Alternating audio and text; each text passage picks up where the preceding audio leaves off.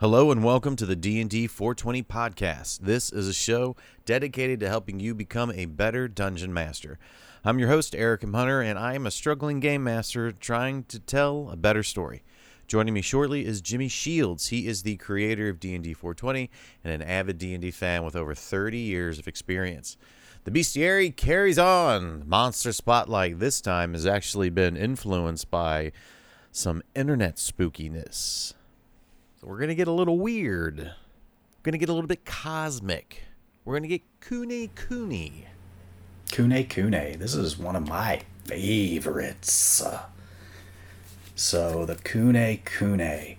Pulling up the stat sheet here. The Kune Kune is a large aberration. This thing is the Kune Kune, for those who live to tell the tale and only if they can recall, resemble a very tall, disproportionately slender humanoid. It always seems to come from the ocean or some distant reach veiled in shadow. Its movements are surreal, awkward, exhibiting a lurching or jerking quality as it appears to suddenly disappear into shadow only to reappear from a hiding place nearer and nearer almost simultaneously. In place of arms, it seems to have tentacles instead. So these things are very creepy. They are aberrations.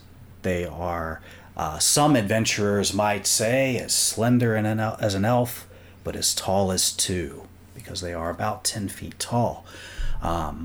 They do have some immunities. This is a challenge rating 9. So we kind of jumped over some stuff here going from... A little bit. Going from challenge ratings, 1s and 3s and 4s up to 9. But this is a kind of a sweet spot at D&D, if you ask me. Right there, that level 10, level 11 group. That's where D&D is still fun. Like, really fun. But not that kind of outrageous where it can be difficult to even keep track of what's going on with your character, let alone as a game master trying to challenge those crazy characters. Some things about the Kune Kune while we're on its stat sheet here. They have some immunities, poison and psychic. They have lots of resistances, cold, necrotic, bludgeoning, and piercing and slashing from non-magical attacks. They're immune to all sorts of conditions: blind, charm, deaf, exhausted, frightened, poisoned, stunned, unconscious. They just can't be any of those things because they are not people. They are from the Shadowfell. Not much is known about the Kune Kune. Not much at all. See, and I think it's it kind of obviously this is the stuff of nightmares, right? Like, absolutely. these are the stories that they tell around the campfire. Like, like your skunk apes, like, oh, I had a bad run in, but like something like this is not only an interesting creature to have in your world, but it also comes with this kind of like built-in lore. You know what I mean? Yeah, absolutely. Because around the campfire, you're going to hear something like, the Kune Kune steals your memories. Because people can't, survivors of the Kune Kune attacks can't really remember what happened. All that's known is a body is found later and it seems to have been dragged into the ocean or dragged into a river or even kind of like frozen and thawed out are some things that have been said about bodies, left over from a Kune Kune, because they're not exactly looking to harm you physically. They can. The Kune Kune does have a couple of nice attacks. Its tentacle strike is a +7 to hit, not great. 3d8 +3 bludgeoning damage, also not great, but that's not what it's trying to do. Those are just kind of damage over time things that it can do. It's more trying to use those tentacles to grapple you. So if they hit you with a tentacle and the target is medium size or smaller, it is grappled. DC 16. That's really what they're wanting to do. So they'll seek to neutralize a couple of members of the party through the tentacles, grappling. And they also have some spells. They have Toll of the Dead. If they've grappled you, they might use Toll of the Dead on you next. Those are legendary actions. It actually has 3 legendary actions, 2 choices there, so it could do tentacle strikes in addition to its attack of a tentacle strike, as well as its innate spell casting. So they'll often use Toll of the Dead as that kind of fill-in. So that might be happening to multiple members of the group. Toll of the Dead is really cool at the level that the Kune Kune is. It is a 9th level spellcaster, so it gets 2d8 psychic damage if someone fails their check against it. If they've already taken damage, it's 2d12. That's out of Xanathar's Guide. That's a really cool spell. A couple of other neat things it talked about in the description was how it moved, and you have that here in the abilities. The Kune Kune has Shadow Stealth. It can hide in dim light and darkness. Shadow Step, also while in dim light and darkness, it can take a bonus action to teleport to another area of dim light or darkness within 30 feet of it. It also has Legendary Resistance, something you see on some more powerful creatures throughout Dungeons and Dragons, and it has Horrid Visage. This is the thing, the forgetful part that we talked about a couple of times. Each creature within 60 feet of the Kune Kune must make a Wisdom saving throw DC 16 or become frightened for 1 minute. A frightened Those creature, are the worst. Those are the worst. Like anytime, like you're not even in combat yet, and you're being affected. Like those kinds of creatures that anytime I came across, I was like, this is ridiculous. Like, come on. Yeah, it sucks. But this thing doesn't want to get into a confrontation. It wants to psychic rend. The one thing that we haven't talked about on the stat sheet, it can, as an action, take psychic rending on a creature it can see up to 60 feet away.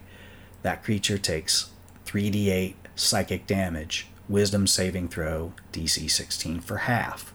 A failed save means the target will lose their memory of the Kune Kune, except that it is something strange, something that happened, in this kind of surreal state involving a very tall, shadowed, peculiar-looking humanoid. And that's all that's remembered.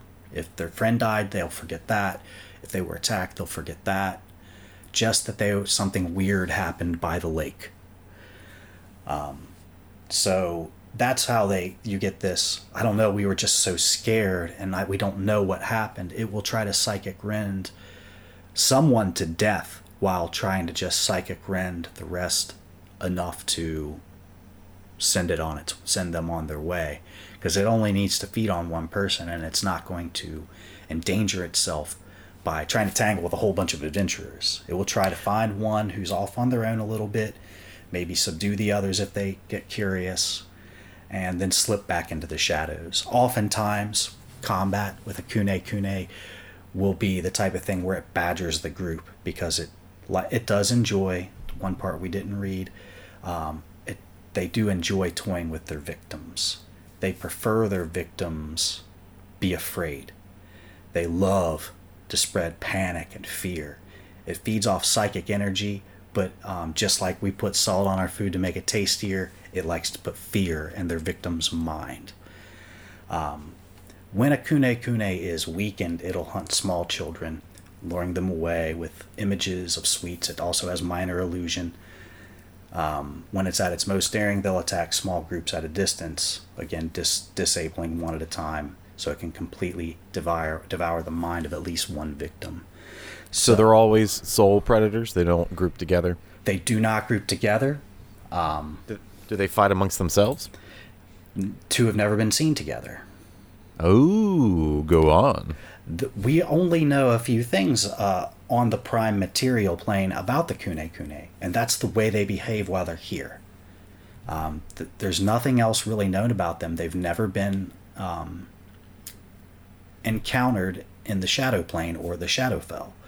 So nobody knows why they come here. It's just assumed because of their shadow abilities that maybe they come from some part of the Shadowfell.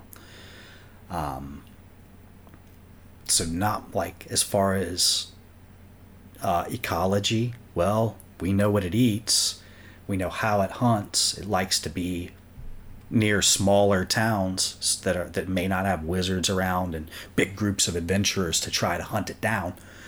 So it prefers to be on, near fishing villages or near small towns or frontier settlements, out there where country folk won't be believed, so it doesn't get hunted down by the nearby wizard. Oh yeah, no, that's just the local demon to keep at bay. Yeah, that's in every old town and like colonial village. Like, don't go out in the woods. That's where the devil is. Don't go out there. Don't go out there. Kune will get you. Mm-hmm. Some interesting things about the Kune. Children of the area become enamored with stories about this strange killer. They may even make dolls or other toys specifically for the creature, like as an idol, or to even ask their parents if they can give it to Kune. Almost like they're aware of the creature's presence, even if they haven't seen it, or maybe even if they haven't even heard these horrific tales that come back to town. When questioned about it, the children will often claim that people just don't understand the Kune, and it wants to be your friend. God, that's just... So, you said it could do like minor...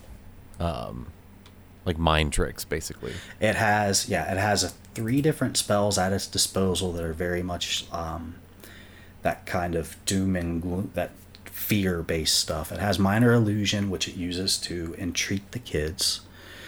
Thaumaturgy is a really cool kind of prestidigitation type spell. Thaumaturgy, you can make your voice boom, you can make thunder or lightning sounds, things like that.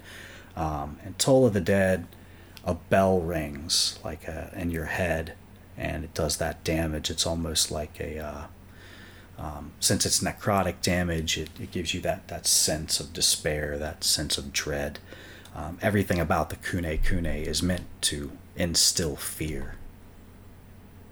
Is there any way to have them control with that fear?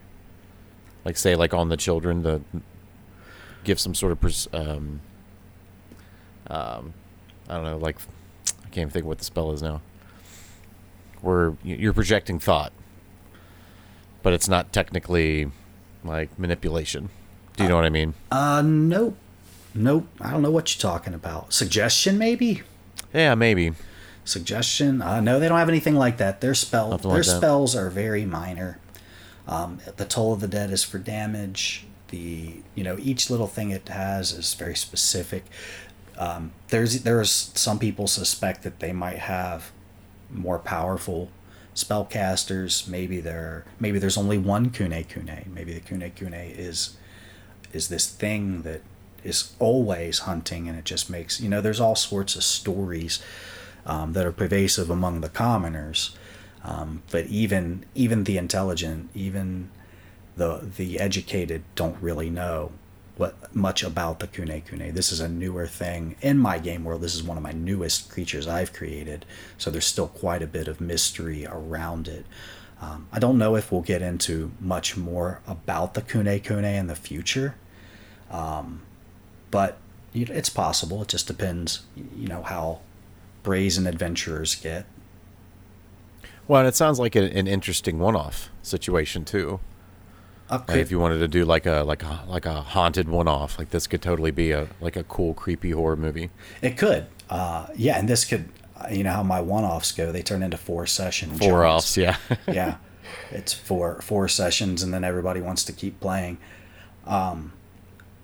So yeah, it could be a scene that you insert into a game of travel where you encounter the Kune along the way, and the adventurers may stop and try to find out more, or they may just say, to hell with that thing. I don't want anything to do with that. Yeah. Bill's an empty shell now. So I actually had a friend run a Kune for his family. He wanted to run something scary, and he said that he frightened the children and they couldn't sleep at night. Oh, yeah, man. I get that.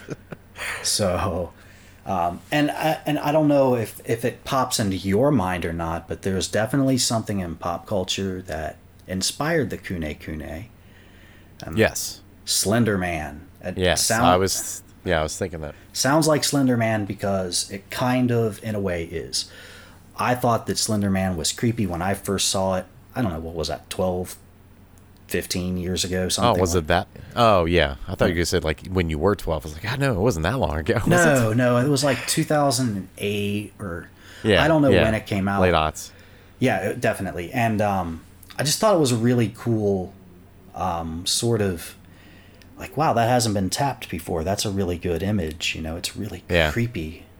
It's really bizarre and it really kind of touches something primal within me. And I had the idea for the creature the first time I saw the image. Like, I'm using that in D&D. That's scary. And it wasn't until just a couple of years ago I made the stats for it. And I've only used it once in a game. And I've run some neat little mock-ups with it. But other than that, I haven't gotten to use the Kune Kune a lot. I'm hoping to in the near future. Don't tell the players. Thanks for listening to this episode of the D&D 420 podcast. For everything D&D 420 related, check out dnd420.com. If you'd like to reach out to us, you can find us there on the website and on YouTube at D&D 420. Lastly, as always, if you'd like to support the show, you can do that by telling another DM about the show and by visiting us on Apple Podcasts and leaving a rating and review. Thanks for subscribing and being a part of our work here at D&D 420. We will see you next week.